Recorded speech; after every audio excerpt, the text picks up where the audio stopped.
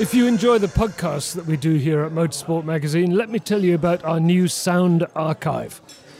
If you go to motorsportmagazine.com, you can find our new sound archive, and within that, you will find my Track Talk radio programs that I recorded on Radio Victory between 1977 and 1981. And once a month, we'll be releasing one of those Track Talk programs. And the next one, the very latest one, will take us back to the summer of 1977 when we go to the British Grand Prix at Silverstone and to the 24 Hours of Le Mans.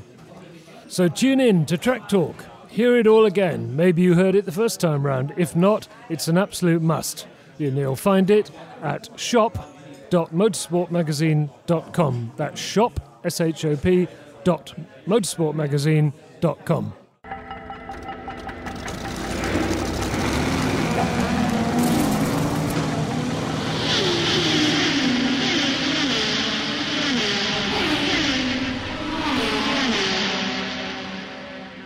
Right, now it's time to tell you about our Formula One season review for 2015. And it's available now from motorsportmagazine.com. This costs just $7.99, an absolute bargain for a review of the entire 2015 Grand Prix racing season. You can get it at shop.motorsportmagazine.com. And our editor, Damien Smith, says in the introduction that nobody understands Formula One better than motorsport, as both an arena for sporting and technical excellence. And just as significantly, as far as we're concerned, from the perspective of what Grand Prix racing has meant to its millions of fans during the course of the past century.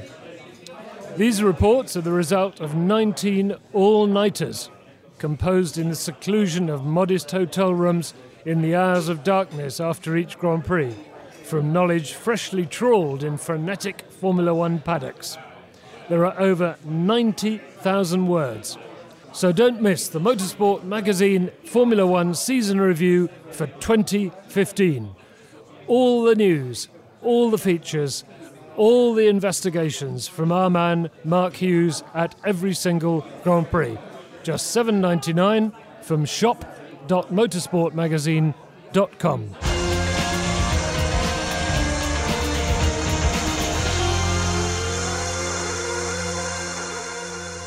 Welcome everybody to another Motorsport Magazine podcast, and this is our last one of the year, just a few days before Christmas. And I hope you'll agree that we've saved the best till last, because so many people have been on the website saying, why can't you get Pat Symonds back? Well, there are various reasons, like lots of Grand Prix and being in foreign countries all the time and trying to beat Mercedes-Benz and lots of other little things he has to do. But anyway, he's here. Pat Symonds is here, and we're in the Ram pub in Chelsea. We thought it would be nice to come to the Ram because it's Christmas time, and we used to have our office around the corner, but not anymore. Anyway, welcome, Pat. Thank you very much. Very nice to be here. Good. Now, look, we don't want to talk forever and ever about Mercedes-Benz and Hamilton and Rosberg, because that's all everybody ever talks about, and it all gets a bit... But I want to ask you, why can't anyone beat Mercedes-Benz, and what are you going to do about it? Well, I could probably give you around 250 million answers, each one costing £1, and that might give you a clue. I see. Right. Okay. Well, that's a good short answer and a good explanation, I guess. But is that real? Are you saying to me that if I did give you £250 million, you could beat Mercedes-Benz? No, to be honest, that's a slightly light-hearted comment. But there is, as always, some truth behind it, in that Formula One has got to a point now with these enormous budgets and very restrictive rules where performance tends to come from attention to detail, and attention to detail in many different areas. Now, attention to detail is quite an expensive thing because you need people involved in it. If you want to pay attention to a lot of different areas, you need a lot of people. And I think if you look at Mercedes-Benz company accounts, which were published just 6 weeks or so ago, you look at the number of people they've got, you look at the average salary, you know, they've got some pretty clever people there working very hard, and they're working on these little details that, you know, at Williams we have to be very, very attentive to our where we're going to put our effort in. You know, we have to cherry pick. We can't just sort of blanket hit everything and sort of accept that certain things aren't going to be fruitful. We just have to we have to work I guess a lot smarter than they do. Now, I'm not taking anything away from them. They're a fabulous team, and you know, this level of domination is impressive, even if it's not terribly exciting for the fans. But yeah, good luck to them, and we'll just have to try a bit harder. Is it more of a challenge than it was at Renault for you now? I mean, because you haven't got a huge budget, you haven't got a huge number of people, so it's a bigger challenge, yes? No?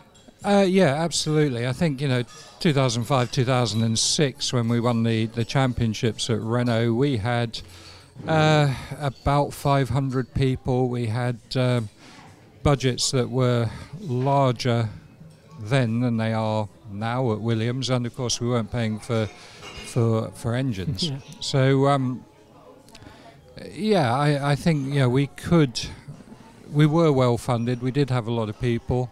We had a fabulous team spirit, all those sort of things, you know. But yes, I think the answer is it was a bit easier then than it is now. Mark, have you got any more questions for Pat? You've obviously been talking to him for the last 9 months, but anyway. Well, yeah, since we last spoke, since the last Grand Prix, we've had confirmation that Renault's re-entering and has bought the Enstone team, where you've spent about, I don't know, 80-90% of your working life. What do you think the prospects are in the immediate term and in the long term for that team? The first thing I'd say is I'm just so pleased that Enstone is surviving. You know, a large part of my heart's in that team, no matter what name's above the door. There's some great people there, a lot of them that I've worked with. Really pleased to see it be carrying on, and whether it's a Renault name or whatever, I don't think that matters too much. They've got a lot of work to do. Now, Enstone's a great facility. We built it in the 80s, I guess. I can't even remember myself. Seems a long while ago. But yeah, I think it was late 80s. Put the wind tunnel in at the sort of just going into the 90s. A lot of good stuff there. A lot of good people. And now, I think a decent budget, because I think Renault are talking about a €200 million budget. Now that's pretty damn good. You can go racing with that. But they've got to rebuild, because unfortunately over the last few years, for financial reasons, the owners at Enstone have let a lot of good people go. I don't think, other than the simulator, I can't imagine there's been much capital investment there. You know, they've got a bit of rebuilding to do. First of all, getting people in, and you know, so difficult in Formula One getting employees, because everyone's on these long-term contracts and you have to find the window to get them in. So they've got 2-3 years, I think, of rebuilding, and that's apart from, of course, wherever the power unit might be in the coming years. What was remarkable for a while, even after Renault pulled out, was how many layers of expertise that teams seem to have, and they would still come up with a quick comment. You left, Bob Bell left, and then you thought, well, it's probably going to spiral downwards now. And then James Allison came up, and he sort of led a good series of cars, and then he left, and it still stayed respectable for a while. Do you think it's now got to the stage where there's too many layers have been peeled away for immediate success? No, I think there's still some good people there. Now, yes, you're quite right. You know, I guess the sort of last big technical lead was James. Looking at what he's doing at Ferrari, I mean, those of us who know him and have worked with him, there's no surprise in that. He's a very clever guy. He's a very intellectual guy. So he's not just he's not just someone who knows how to make a racing car go fast. He's got vision and intelligence. I think that I mean, I guess Bob's back there at Enstone, so he can sort of pick up where he left off, and I'm sure he'll start knocking it into shape pretty quickly. The good, strong season for Williams Mercedes this year, third in the Constructors' Championship. From the I mean, I've not been to so many races this year, but from the outside looking in, is Felipe Massa overperforming and Valtteri Bottas underperforming? Or, I mean, I don't expect you to sort of slag off one or the other of your drivers, but the general perception is that Valtteri is a champion for the future, but Felipe is quite often, you'd expect perhaps that Valtteri should give him a damn good kicking, but he hasn't. Now, is that Felipe upping his game, Valtteri not quite performing, or where do you see it? I think it's Felipe upping his game. I think when we signed Felipe, really not long after I'd got to Williams, at the end of 13, ready for the 14 season, I was very pleased that we'd signed him. I thought he was an excellent fit for the team in every way, that sort of respectability, that rebranding that we were trying to do with the whole team. And my only fear was how he would react when Valtteri beat him, because I really had seen a little bit of Valtteri. I thought the guy was really, really good. I still think he's really, really good, but I guess my surprise is that in reality, Felipe's a lot better than I thought. And that just shows how transient we all are, aren't we? Because in 2008, he was, well, arguably he was world champion for 5 seconds, or however you want to look at it. He was a strong contender all the way through that. Well, if he'd won it that year, it would have been completely on merit. He could have taken it absolutely on merit. Absolutely, and I think we'd all forgotten that, because since the accident in Hungary, arguably, although in retrospect I think it's coincidental, but arguably, his performance had dropped a little bit. And what it needed was that sort of reinvigorating that I think he got from leaving Ferrari, coming to Williams, being in a team that really respected him, really liked him, really wanted him to get on. And we saw that he was also pretty damn quick if you gave him the right conditions. Nigel?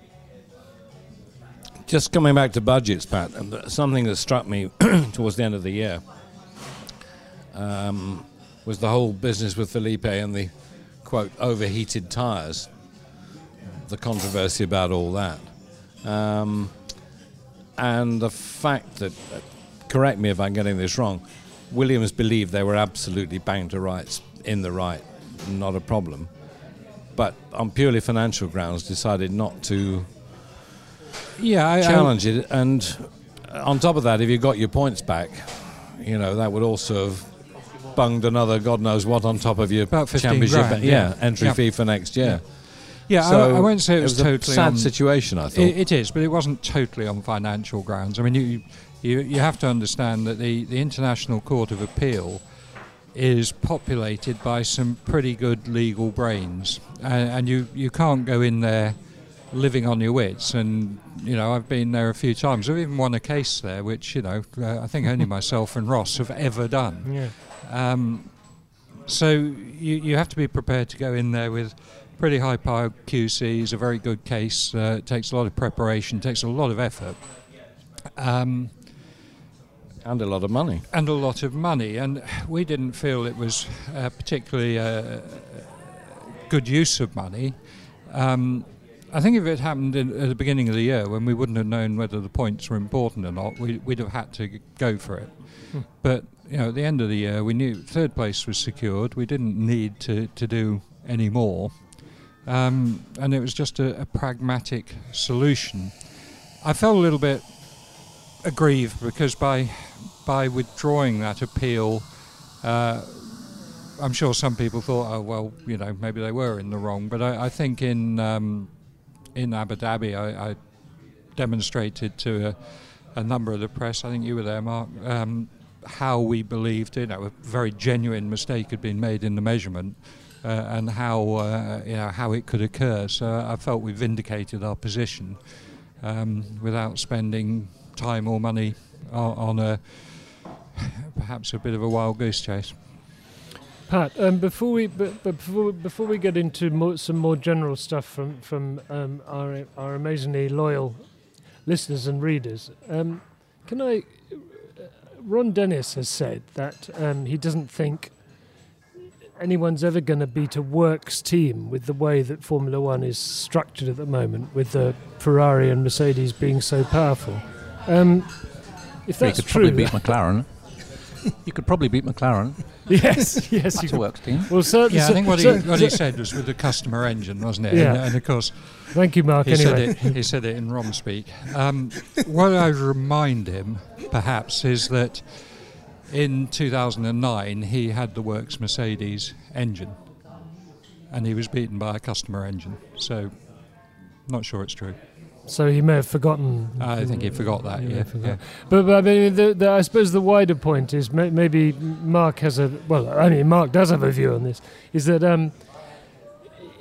our Ferrari is the might of Ferrari and Mercedes threatening to seriously undermine what we all, the sport business we all love.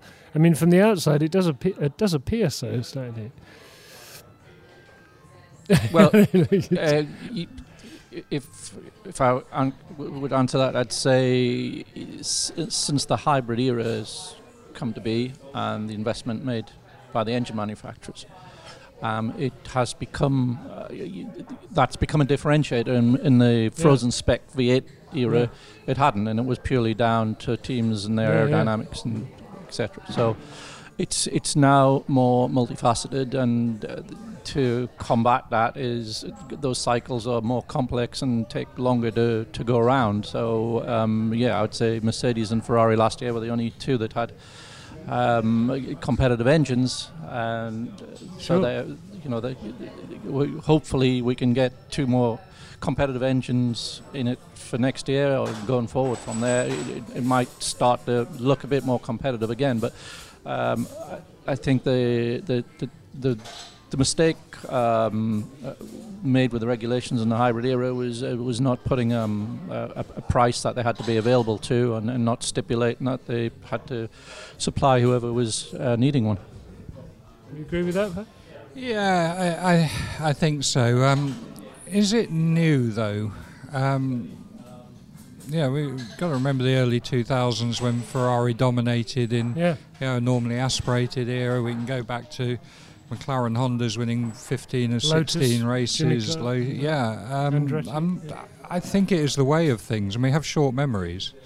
At the moment, Ferrari, or during 2015, Ferrari have challenged Mercedes, winning the second race. That sure surprised everyone, didn't it? Yeah. Williams and Red Bull have been able over the last 2 years to snap at their heels. Yeah. No, it's not the end of the world yet. No, it's for sure not the end of the world. No, but can we have a little talk about the 2017 regulations? Is this the right way to be going, Pat? Surely not. Do you know where it's going? Well, I don't know the precise technicalities of it, but I know that the idea is to make the cars a lot faster. With a bigger front wing. Sorry? With a big front wing. Bigger front wing. Maybe a bit louder. That would be quite a nice thing. Yeah, but overwhelmingly they're talking about more downforce. Yeah, I mean, I suppose my question is this going to make Formula One better or worse, more exciting or not? Yeah, the thing with a podcast as opposed to your monthly magazine is we can get right up to date. Oh, good, because clearly I'm not. Today there's a TRM going on, technical regulation meeting. Right. So I parked my car around the corner, and as I walked to meet you, I took my messages from our chief designer who's attending that meeting, and it's totally different to what it was yesterday. So there's well, do tell. So we can be quite up to date with these Fantastic. things. So the mood of the meeting today is that Pirelli have said that with the sort of loads that the cars will be capable of producing if we stick to the aerodynamic rules that the strategy group have asked us to develop, that their tyres won't be able to handle it unless they make them much let's say, more resilient, and therefore slower, and therefore negating a lot of what was done. So now there's a bit of a backtrack today to try and pull some downforce off the cars. So I think... What's all this? I really think Alice in Wonderland ought to be sitting on the strategy group. It was just something Pat said that we better not pick up on. Just that. The fact that we try and make the cars fast aerodynamically, and then the tyre manufacturer said, well, we can't do that, and so we'll have to make harder tyres, therefore... Which will dial out a second lap of whatever that we've just got through downforce. Fantastic. This is when you call Michelin, isn't it? But isn't the fact that we're all laughing about it, doesn't that tell us, hang on, we may have a new regulation? We're new regulation. More downforce. No, we thought we had a new regulation coming through there. No, but the fact that we're all sort of laughing, oblique sniggering about it, does tell you something, doesn't it? I mean, you know, that it's all too complicated. Doesn't it need simplifying some of this, Pat? I mean, haven't we? I'm not convinced it's complicated. What do we mean by complicated? What we've got to do is we've got to make sure that for the spectator, for the fan, things are simple. Yeah. It doesn't matter the levels of complexity below that the engineers and the teams have to deal with. I don't think matters a lot. It comes down to a cost thing, of course. You know, that does come into it. The spectacle does matter. But the important thing is that we have something nice and simple that the spectators can understand. I think it needs to be a reasonably genuine competition, and I add the word reasonably because I think unfortunately if you make it a pure competition you will get the dominance that can damage the sport, and so although I know Nigel hates DRS with a huge intensity, those sort of things I think actually can improve the racing, and we've had some very dull racing without overtaking. But it would also improve the racing. They simply made the cars to a specification where they were allowed to overtake, where they could overtake without DRS. Yeah, and I think I do agree with that, and it's why, to be honest, the 2017 regulations as they stood, I don't think were very strategic. The trouble is that we get this sort of decree. There's a bit of a unilateral decree that what we need to do is make the cars faster and then everything will be fine, and we have to go and do it. And I cannot understand where the logic comes from that puts us there, because suddenly someone, and I think it's just one person, decides that if we make the cars 5 seconds a lap quicker, everything will be fixed, everything will be great. No, it won't. But we actually run, but faster. Yeah, we run between, when we do our sort of low fuel runs at the beginning of P2 on Friday, and then going into our high fuel runs, we got a difference 4 or 5 seconds. Can any of you, if I blindfolded you and pushed you out by the side of the track without you knowing whether it was the beginning of P2 or the end of P2, you wouldn't have a clue which it was. 5 seconds a lap is meaningless. It's absolutely nothing to do with it. And this idea that, I think one of the things that led to it was Max Verstappen, and this sort of thought that how can someone who's 17 years old come and drive a Formula 1 car? Well, why the hell can't he? Yeah. I'd look the other way and say, why have we got people in their late 30s driving Formula 1 cars? They should be gone by then. It should be a young person's sport. What's the age of a professional footballer? It goes into his 30s and he stops. And a lot of them starting as teenagers. If you'd said that in 1950, Fangio would never have had a career, and he was in his late 30s when he arrived. Yeah, but I don't think that destroys my argument at all. We've got to appeal to the kids amongst all the other things, and I mean, someone who's driving racing cars while they're in their late 30s. The kids think that they're grandfathers, They want to associate. It's not only the kids who matter. It's not only the kids who matter, but I tell you what, when we're long dead and gone, those kids do matter because they are the ones who replace us. What also matters is that whatever your view of Verstappen is, he's very exciting to watch, and that does matter because it should be very exciting to watch. That's. I agree, and I think that's one of the advantages of youth, isn't it? That you're a little bit impetuous, and that's a good thing when it comes to sporting endeavour. Okay. Sorry, I just wanted to throw this in quickly. Last time you were here on the Motorsport Magazine podcast, Pat, you said that Williams wasn't ready for Fernando Alonso. So, are you now?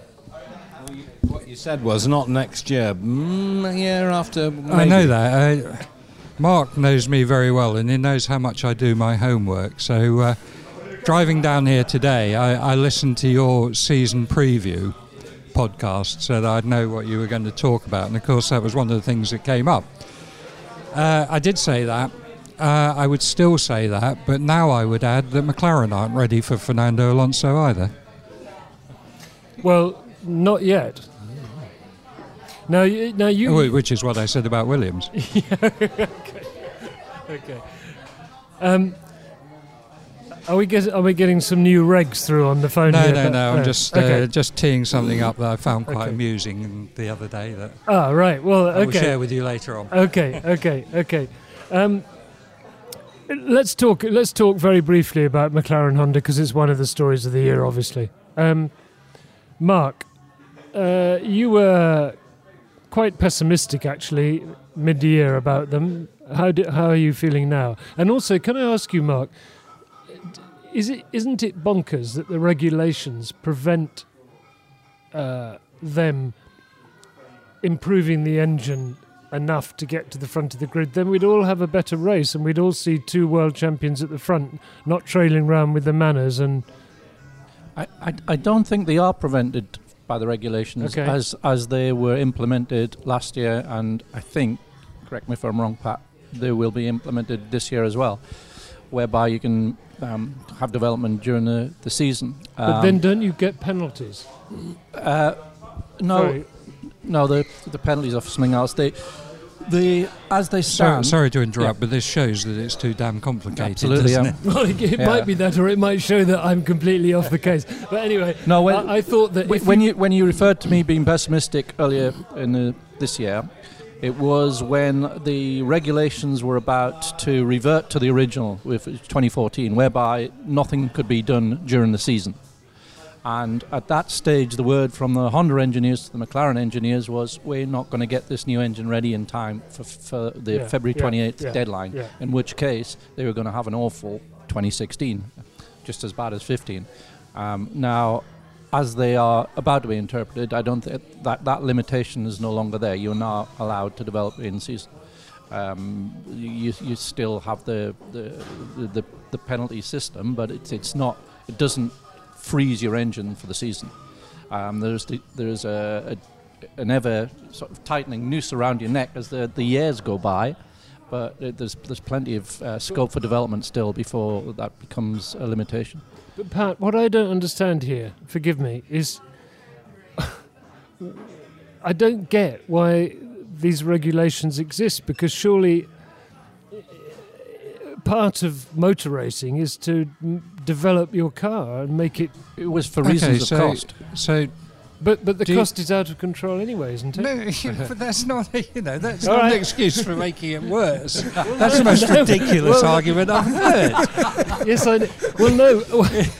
Well, yes, but we have a murder rate in London. Okay. Then it's got really bad. So let's forget about making it illegal. Okay. Well, we'll have to edit out. We'll have to edit out my worst stupidity. But listen. But the thing is, what I meant was that as a percentage of the whole cost, it makes a real difference to prevent people from developing, does it?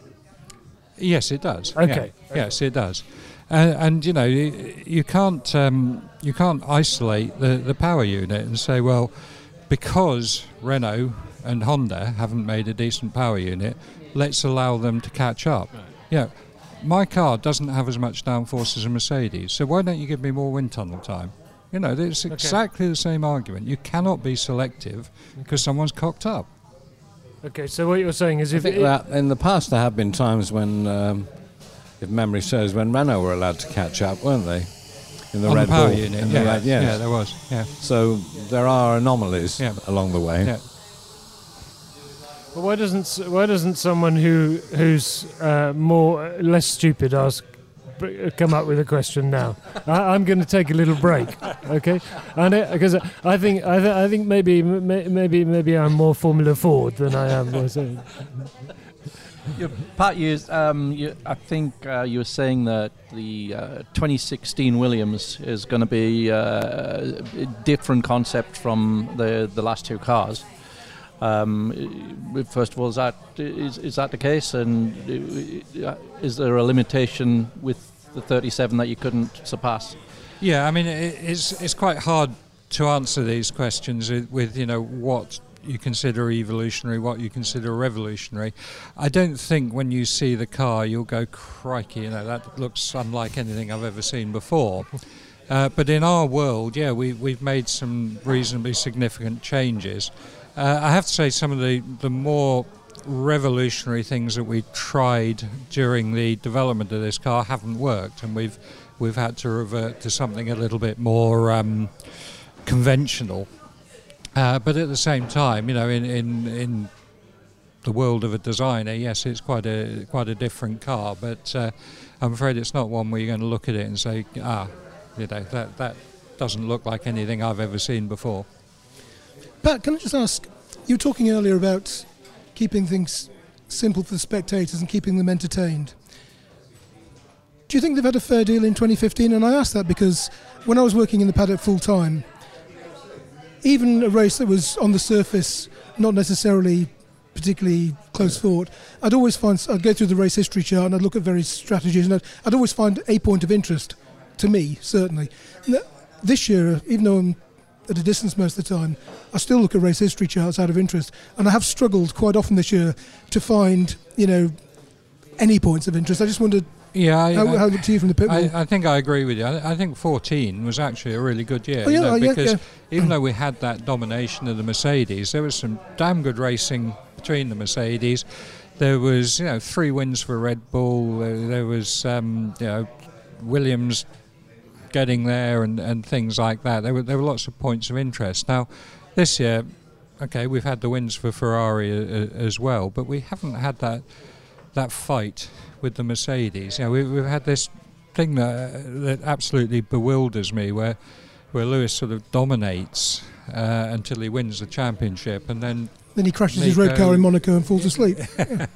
Nico sort of wakes up after that, and I think we all think we understand a lot about motorsport. When we see things like that, I wonder whether we really do. Who can explain that? Well, I think that's this bit I find really interesting, because it's about the people, not the cars.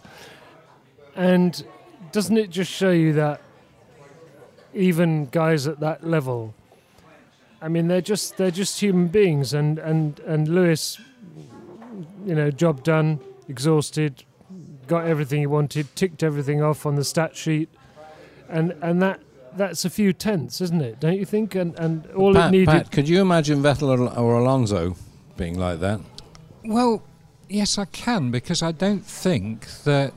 I actually think you're quite right. I think that is what's happened, but I would guarantee that Lewis he'd be appalled at that suggestion, because he really would not believe it. No. And I think it's something that happens in your subconscious. Yeah, we were talking earlier about Felipe, Did Felipe get into a Williams and find it suited him better or anything like that? I don't think so. I think it was much more the mental state. Yeah. And, these elite sportsmen, their self-esteem is really important in their performance. And I think, you can, unconsciously, that self-esteem can go up and down. Once it starts to go down, it sort of spirals, and equally when it goes up, how often have we seen a guy who struggles to win his first race, and then when he's won his first race, bang, he's off, and he's winning race after race, and again, it's part of this. I call it self-esteem. Maybe it's more to do with confidence and things like that, but it's definitely a human factor. I think it's also that movement for saying, I know I can do this, I've done it, so now I really know I can do it, and it's interesting to me that somebody like, a competitive guy like Nico, well, they're all competitive, I know, but as soon as he sniffs a slight the very macro chink in Lewis's armour. He's on it, isn't he? Yeah, absolutely. And Nigel, you mentioned Fernando, but you see, I think that's something that I found. Or Vettel. Yeah. I would have thought winning the championship they would still want to win the remaining races just as much, those two. Yeah, but I worked with Fernando for many years, and I did find, the guy, there's no doubt he's a superb driver. He really can find something in a car. But if there's a prospect of success, then he finds a little bit more, and he could drive much harder, more aggressively, faster for a podium position than an equal fight for sixth position. So. Yeah, there were times in 2008 and 9, his second time round at Renault, when the car wasn't that good, where Fernando didn't stand out from any number of other drivers. True. That's right. And right. then in Japan, when he won there, he was on it. Yeah. Sure. But I think part of the fascination, Rob, you talk about human and not cars.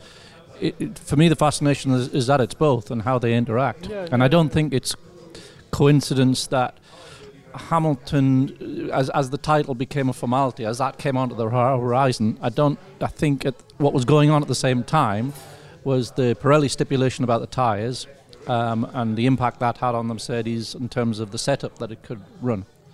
And I think Nico understood the implications of that change in setup and worked a lot harder at understanding the implications of it than Lewis did. Probably Lewis had other commitments, not just going to parties. I mean, as world champion, there's probably more commitments he was penciled in for than Nico. So maybe that played its part as well, if we're being charitable. But I don't think it was purely just a driver thing, although I think it was partly that. I think there was also a technical element to it. Can someone explain that to me then? What happened that Nico got a handle on better than Lewis did? I don't quite understand that tiny change in the tyre pressures. Pat, can you what effect? Is it an effect at all? I think this is what I'm getting at. That Lewis believes that something changed on the car in the latter part of the year. Now, I suspect that the Mercedes engineers are scratching their head wondering about that.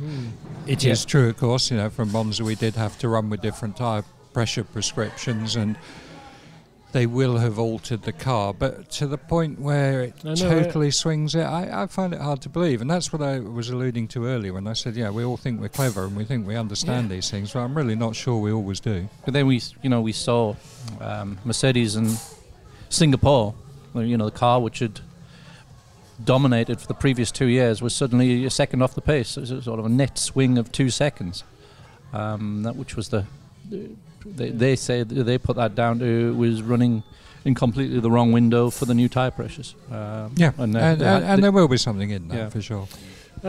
Pat, we have a question from Eric Blaise, and Eric wants you to talk to him about your pit stops, because he suggests that Williams' pit stops are not always as good as its competitors.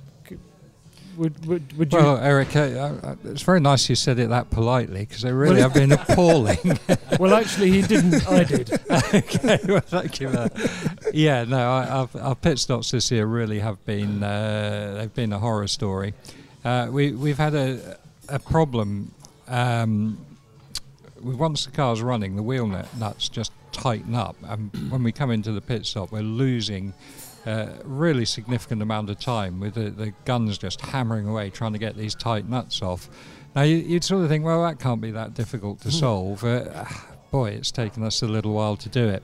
We got pretty well on top of it towards the end of the season, and our average over the last 3 races, which consisted, if I remember rightly, of 14 pit stops, did get us back into the top 3, but still at risk, because when one of these does go tight, we'd have a totally awful pit stop again. So we have completely redesigned the hub system for next year, and in the testing the factory-based testing we've been doing, I think we've got on top of it. So I really hope we have. I don't want to be answering that question again next year. No, I'm quite sure you don't. No. Well, thanks for the question, Eric. He described them as painfully slow, just for the Eric, record. You're there. Okay. Sorry, Ian Bilby would like to know, Pat, do you guys in F1 get any sort of home life with so many races on the calendar these days? Do you have any interests, any activities, leisure outside Formula One anymore? Yeah, it really is hard. You know, the season is very, very long. More and more flyaway races, which, you know, by definition take more time out of your home life, etc. I'm quite lucky. I don't go to every race because, you know, there's a lot to do at the factory, but that doesn't mean that I work any less. It just means that you don't have all the travel and stuff. And it's interesting that, you know, when I was younger and getting involved with Formula One, people actually they loved the travel side of it. You know, it was part of the attraction. These days I find it more and more difficult, you know, particularly as people get into their sort of late 30s and they have families. It was a very different World Championship back then, Pat. It was, yeah. It wasn't. I mean, when you were away, you worked a hell of a lot harder than you do now. You know, working all night was common. We don't have those sort of antisocial sides of it, but the number of races we do, the amount of travelling we do, I think it becomes really hard for the guys who've got young families, and it's tough. Okay. We must take some more of our questions here because otherwise there's no point in all these guys sending them in. Santiago Upegi, I think that's right, says, is there a reason that ground effects are not a bigger topic of discussion for improving racing after 2016? Improving racing. I mean, they're a very efficient way of getting downforce, that's for sure. I think it's kind of, if I just interrupt very quickly, I think when people talk about improving racing and they talk, and you know, you've landed on some of these generalizations quite rightly. I think the undercurrent here is people saying, you know, they want more drama, more excitement on the track.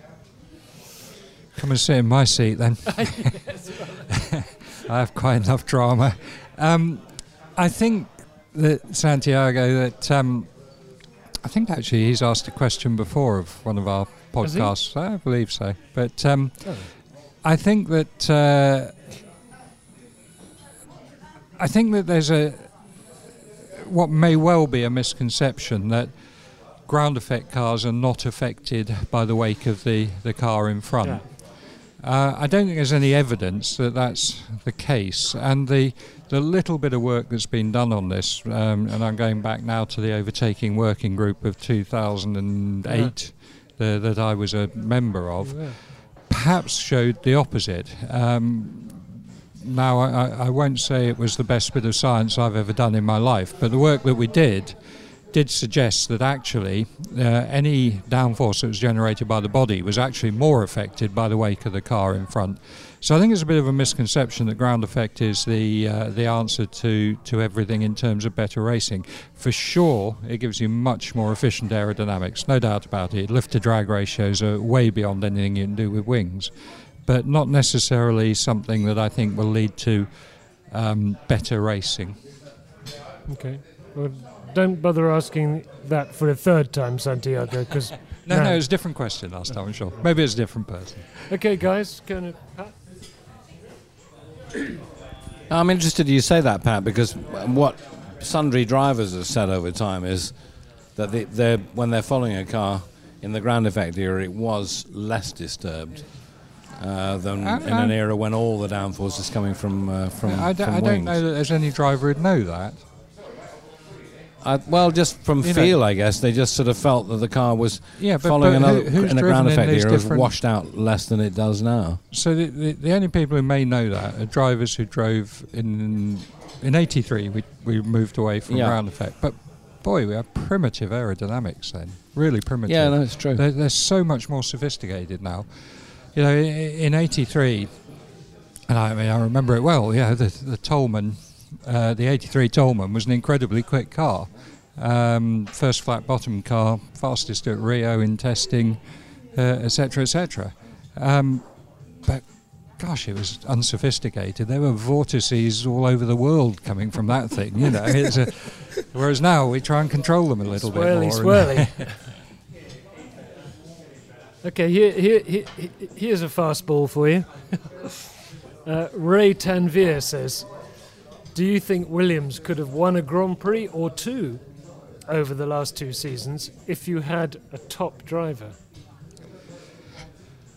Okay, right.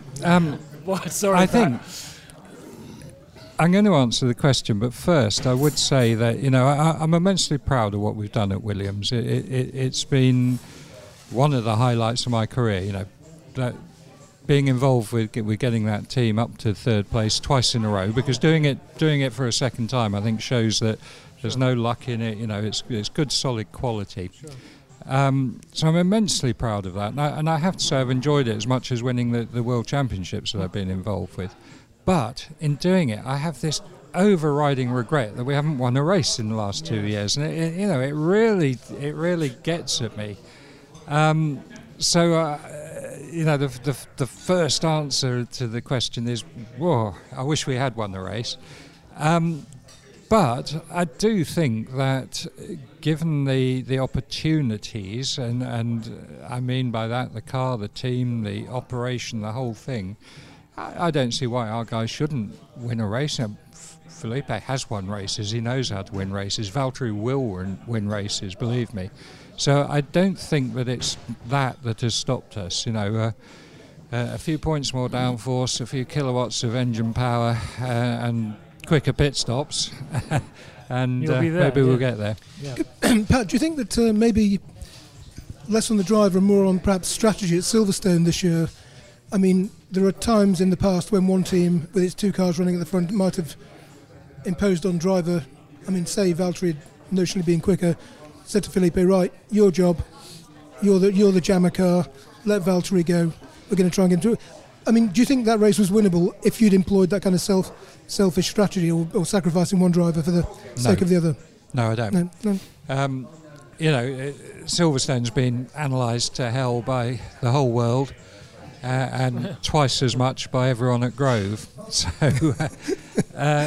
firstly, it is our philosophy, and it always will be our philosophy, we're going to let the guys race. Yeah, absolutely. Yeah. Secondly, particularly at that stage of the season, what it's all about is Constructors' Championship. You know, we're not a rich team. We need to earn that money. We need to protect our position, because you could ask the same question. In fact, I believe we did talk about this before with Austria in 2014, and I explained then that Alonso got so close to us in that race that if we had done anything brave, we'd have lost a position. There's no doubt about it. At Silverstone, slightly different situation, and of course we're only talking about the first part of the race before the rain started, where Valtteri was sort of saying, well, look, I'm quicker than him, let me pass. Well, A, that's not the way we operate, and B, what evidence do you have? Every driver who's following another driver thinks they're quicker than them, because they don't have the concept of distance, speed and time.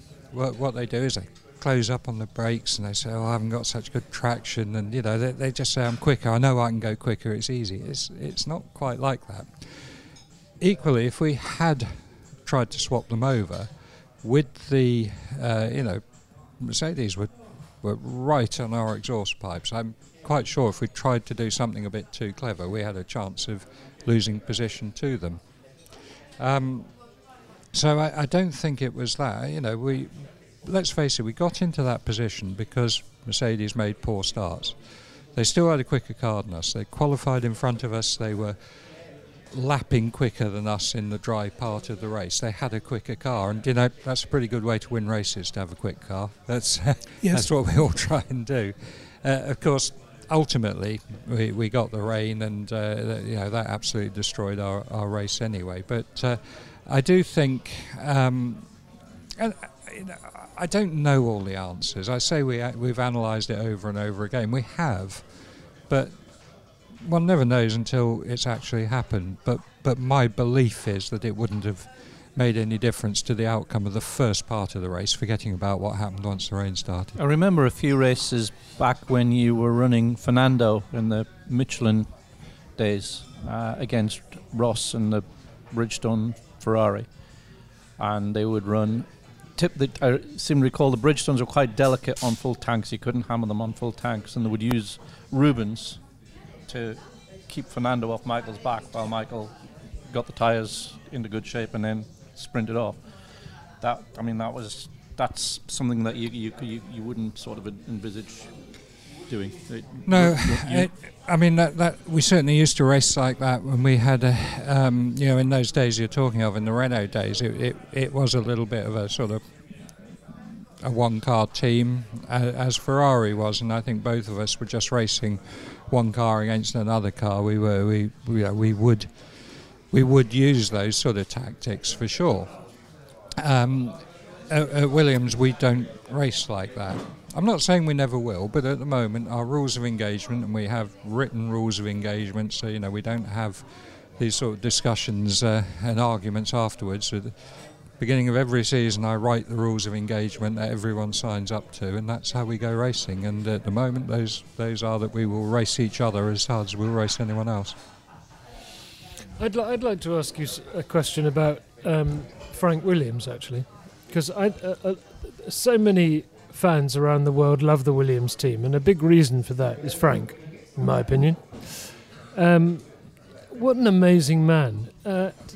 Give us some sort of insight into. He comes to quite a few races, doesn't he? And how involved does he get, Pat?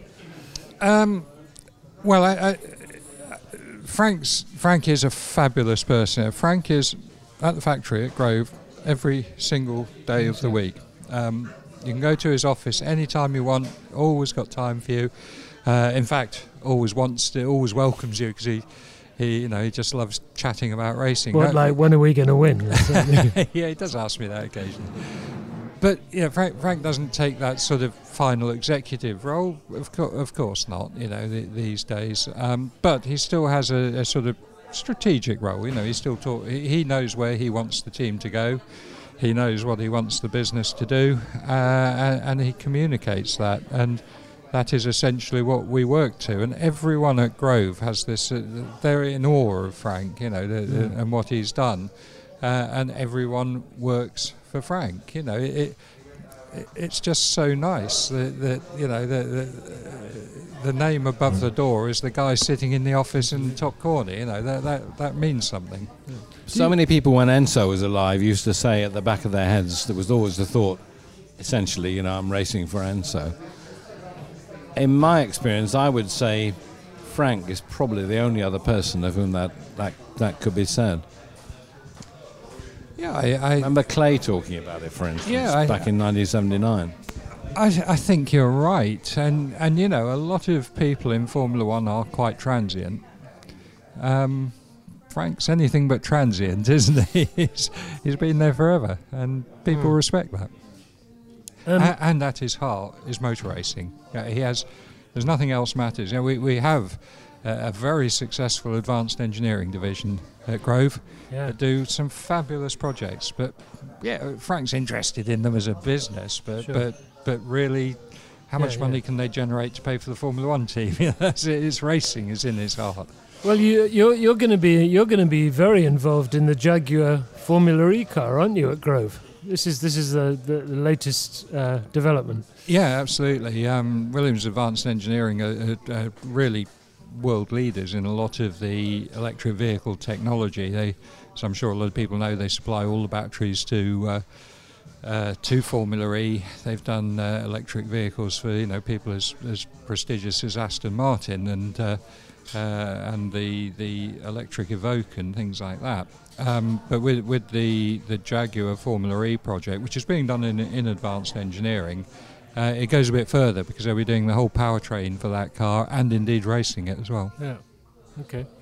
You said you had something on your telephone that you wanted to share with us. I was going to do it if the opportunity came up. Well, the opportunity is here, right? Is it the Concord Agreement? I haven't seen the Concord Agreement yet. Is it that? I completely, some of my bedtime reading, of course, is the rules and regulations of Formula One. And the other day, I happened to come across this, which is see you off nicely. I should in think, the quite half the time. statutes of the FIA, and it amused me because it says potential candidates to stand for election to the position of president, deputy presidents, vice presidents, presidents, members of the Senate, members of the World Councils, and members of the Ethics Committee must be under 75 years of age on the day of the election or of re-election. I just found that amusing. I don't know why.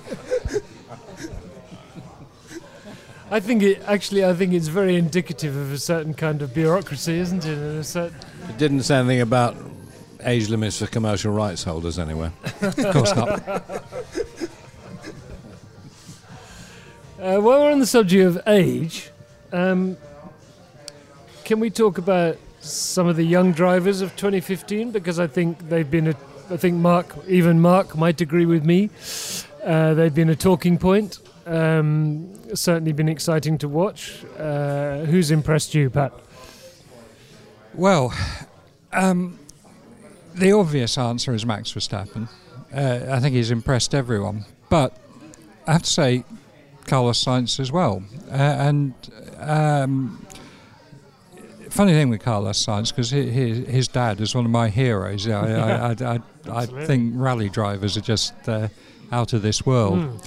And I was really quite thrilled, probably about this time last year, maybe a little bit earlier, when, I don't know what the plural of Carlos is it Carli, came to see us, senior and junior, to see what prospects there were at Williams. And firstly, I thought that Carlos Jr. was just a really nice guy, really down to earth, very well brought up. Everything about him was good. And I've almost felt a little bit sorry for him this year because I think he's been overshadowed. I actually think there's a hell of a lot of quality there, but Max is definitely something special and taking the focus away a little bit. But you say that, but I mean, look at Sainz's opening lap in Abu Dhabi. Yeah, Jesus, yes, absolutely. Gilles would have been proud of that. I really think the guy is good. First time at Suzuka, it was wet, and most people just crash in those circumstances as novices. He went P1, second faster than Verstappen. Yeah, no, there's some quality there, and I think the focus has been on Max.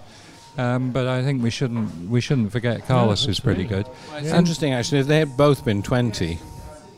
Perhaps it would have been a little more, even-handed in terms of the sort of hoopla and publicity and whatnot. You mean over the hill? They had. Yes. God, there's no future for us then, Pat, I tell you.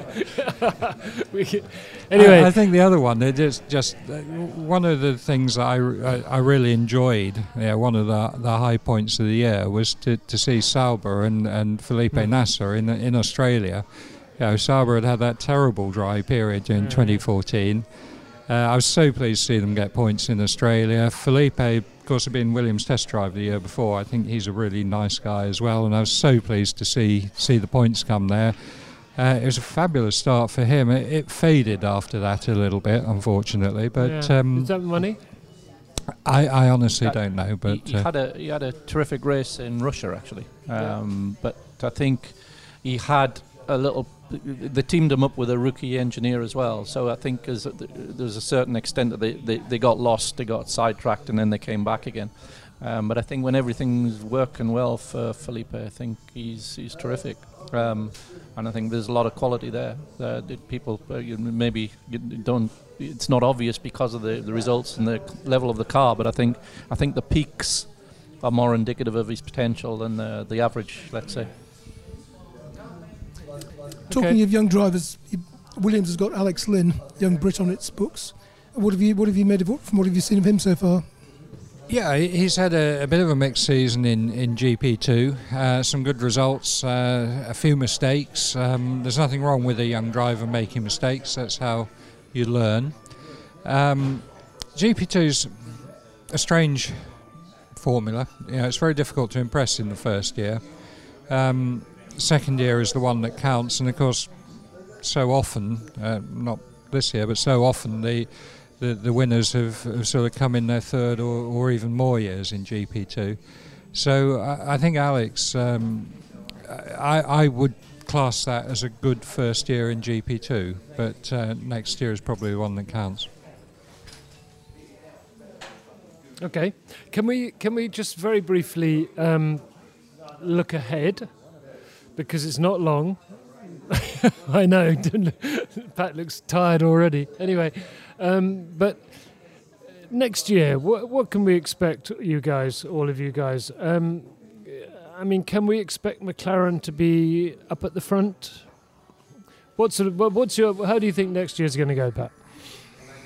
Yeah, when you asked me down here today for the preview, I thought to myself, for the review of 2015, I thought, well, I'd much rather do that than the preview, because all you do is make an arse of yourself, don't you? Yes, I know. Yes, I know, but I specialise in that. So, what are we going to see next year? I don't know. Honestly, I think that quite a few of the things that happened this year were not expected. I think Ferrari's resurgence this year, of course I expected them to come back, but it was stronger than I thought. I was very surprised at Red Bull falling away the way they did.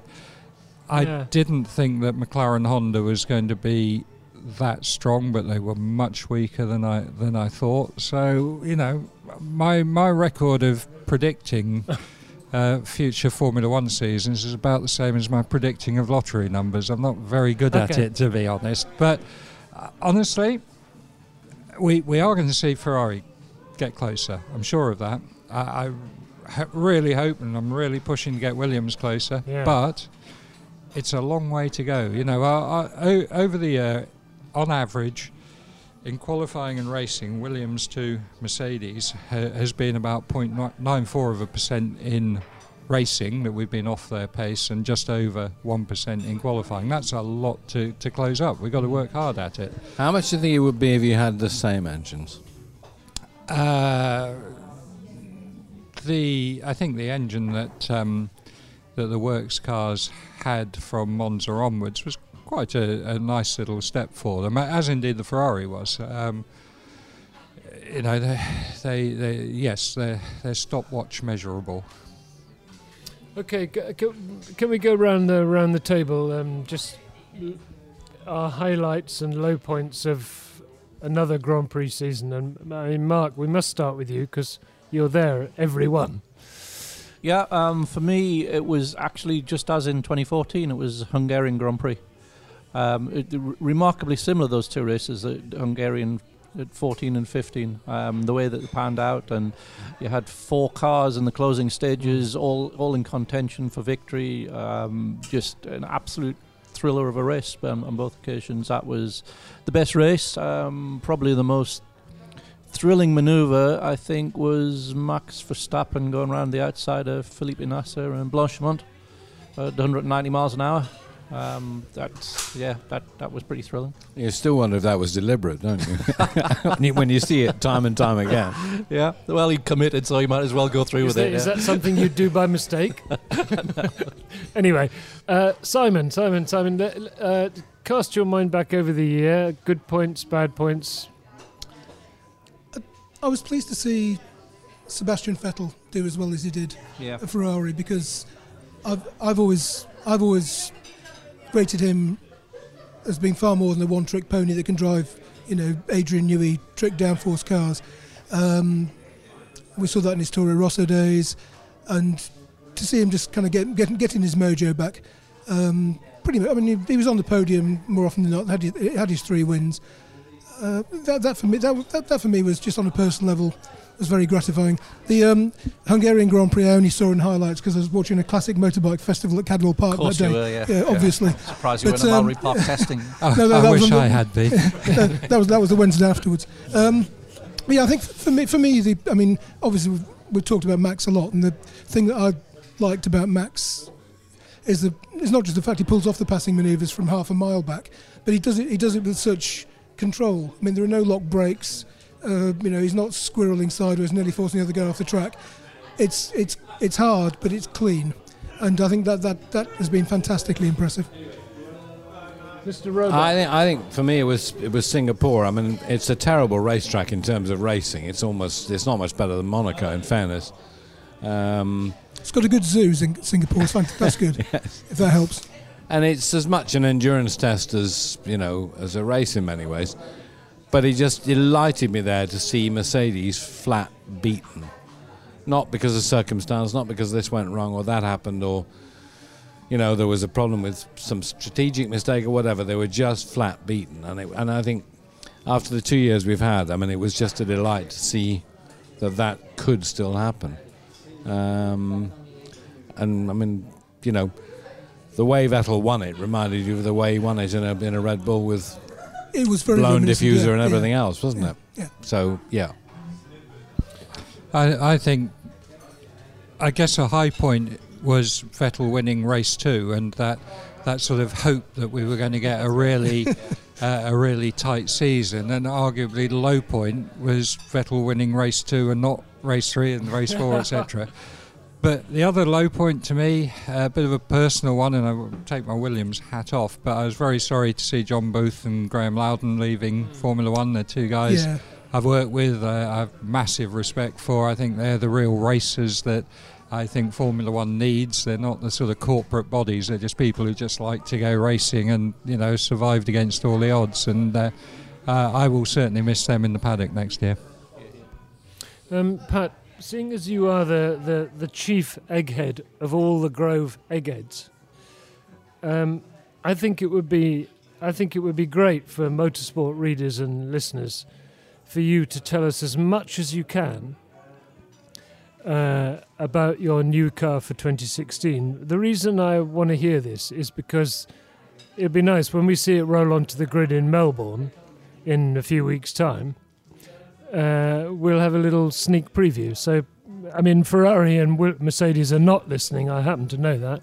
So what's its lift to drag numbers? Okay, well... And the wheelbase? That's what I meant, Mark. Yeah. That's exactly what I meant when I asked the question. I mean, to start off, it's white. It's got red stripes and light blue and dark blue stripes on it. Yeah. Okay, well, it's a very nice car.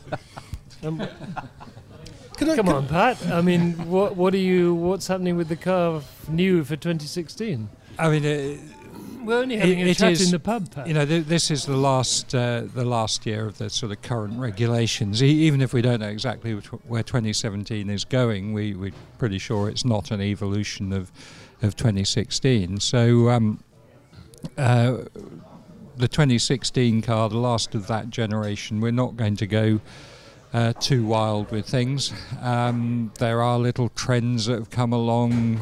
In our case, we've probably done quite a lot of work around the rear aerodynamics of the car. We've shortened the nose again. That's no big secret. You'll see that eventually. That makes it pretty difficult getting it through the crash test, but that's where the challenges lie. New hubs. New hubs, yeah, absolutely. Yeah, don't want another question about my pit stops next year, do I? And I think, as I said earlier, you're not going to look at it and say, "Wow, that's different." But it's a good, solid evolution of what we've done through the last 2 years, and our development rate over the last 2 years has been pretty reasonable, I think. Yeah. We went round the table before with the highs and lows, mostly taking a slight sideways glance. I think it would be appropriate to pay respect to Jules Bianchi as well, the first Formula One driver to die as a result of injuries at a racetrack for 20 odd years. He was a good kid. He was a good kid with a lot of potential, and he will be missed. The other side of the sport that we all love, absolutely, and yeah. Okay, well, that's about it, really, for our look back on the 2015 Formula One season, unless any of you are absolutely gagging to say something else. I'd really like to thank you for coming in, Pat, and spending an hour with us in the Chelsea Ram. I know you're a busy man, and you've got a lot on your mind, a lot on your phone, a lot on your laptop. It's all happening, I know that. So thank you very, very much, and I hope you'll have some time to come and see us next year. Yeah, of course, it's always a pleasure to do it, and I hope we just get a few things across to the fans of what F1's about, because it is a complicated sport, and I enjoy trying to explain it to people. Yeah, well, it needs simplifying. Absolutely. Especially for me. Because it's Christmas, don't sigh, Mark. Because it's Christmas, I just want to go around the team, and Pat Symonds, what would be the best thing Santa could bring you in the next few days? 30 points of downforce. 30 points of downforce. Okay. Yep. How exciting. It's been top of my Christmas list for a few years now. Okay. Well, let's hope you can get that into your stocking. Mr. Hughes. I'd like them to rip the regs up and start again. Oh, me too, absolutely. Mr. Aaron. I concur with Mark, and I'd like just have a single sheet of A4 saying minimum weight, maximum width, height, length, full stop, do anything else you like within a controlled Maximum budget. I hope. Yeah. Absolutely. Yeah, maximum. Yes, absolutely. Maximum budget and safety. That apart, I'd like a nice big lens that actually reaches over some of the Formula One runoff areas, because trying to take photographs of Formula One circuits, some Formula One circuits nowadays, you need to spend about 10 grand on a lens, which is, I can't afford. Okay. Or we could just have all the rounds at Monaco or something. What about your stocking, Mr. Roebuck? Jesus, all the rounds at Monaco. For photographic purposes. No, I was going to guess. Yeah, all right. I was going to say. Don't make it complicated. All my nightmares coming at once. Like them all in Melbourne. I completely agree with what the boys have said. I think for next year, really, the main thing is I would like to see every top driver with the equipment to be in the thick of it. You're talking about Fernando Alonso. I'm not just talking. I'm talking about Jenson Button as well. I'm talking, and not just those two. Okay. I mean, I think Lewis has had it very easy for the last couple of years. Okay. Well, when Santa comes to me, which he always does, in a few days' time, I want 31 points of downforce for my team, and I want fewer penalties, fewer regulations, and more noise. Okay. Thank you very much, You everybody. don't want Formula E then? What about driverless cars? Oh, no. Yeah, well, it was the next logical step. There is one person, I Rubber think, who race, would yeah. love a driverless car, and that's Frank. Well, yeah, I mean, that's a good way of Cheaper. reducing the budget, isn't it? But you will have a little bit more noise next year. The changes to the wastegate, there's a little bit there. It's not huge, but there's a little bit. Good. Okay. Well, I don't want them to sound like the V8s anyway. I just thought that really was white racket. They all sounded exactly the same, and they all had no horsepower. Okay. Well, we all love motor racing. We all do various jobs within motor racing, and we all want great racing, don't we? Simple as that, isn't it? We just want great racing. Okay. Thank you very much, Pat Symonds, Mark Hughes, Simon Aaron, Nigel Roebuck, Ed Foster, our web editor, who puts all this together for us, types out all the scripts, the questions, nice big print for me because I can't see properly, and to Alan Hyde, who records it all for us, goes home, edits it, never makes any mistakes. Fantastic. You want him on your team. Goodbye, everybody. Have a great Christmas. See you in 2016, and thanks so much for all your support. And enjoy the next Motorsport magazine. Goodbye.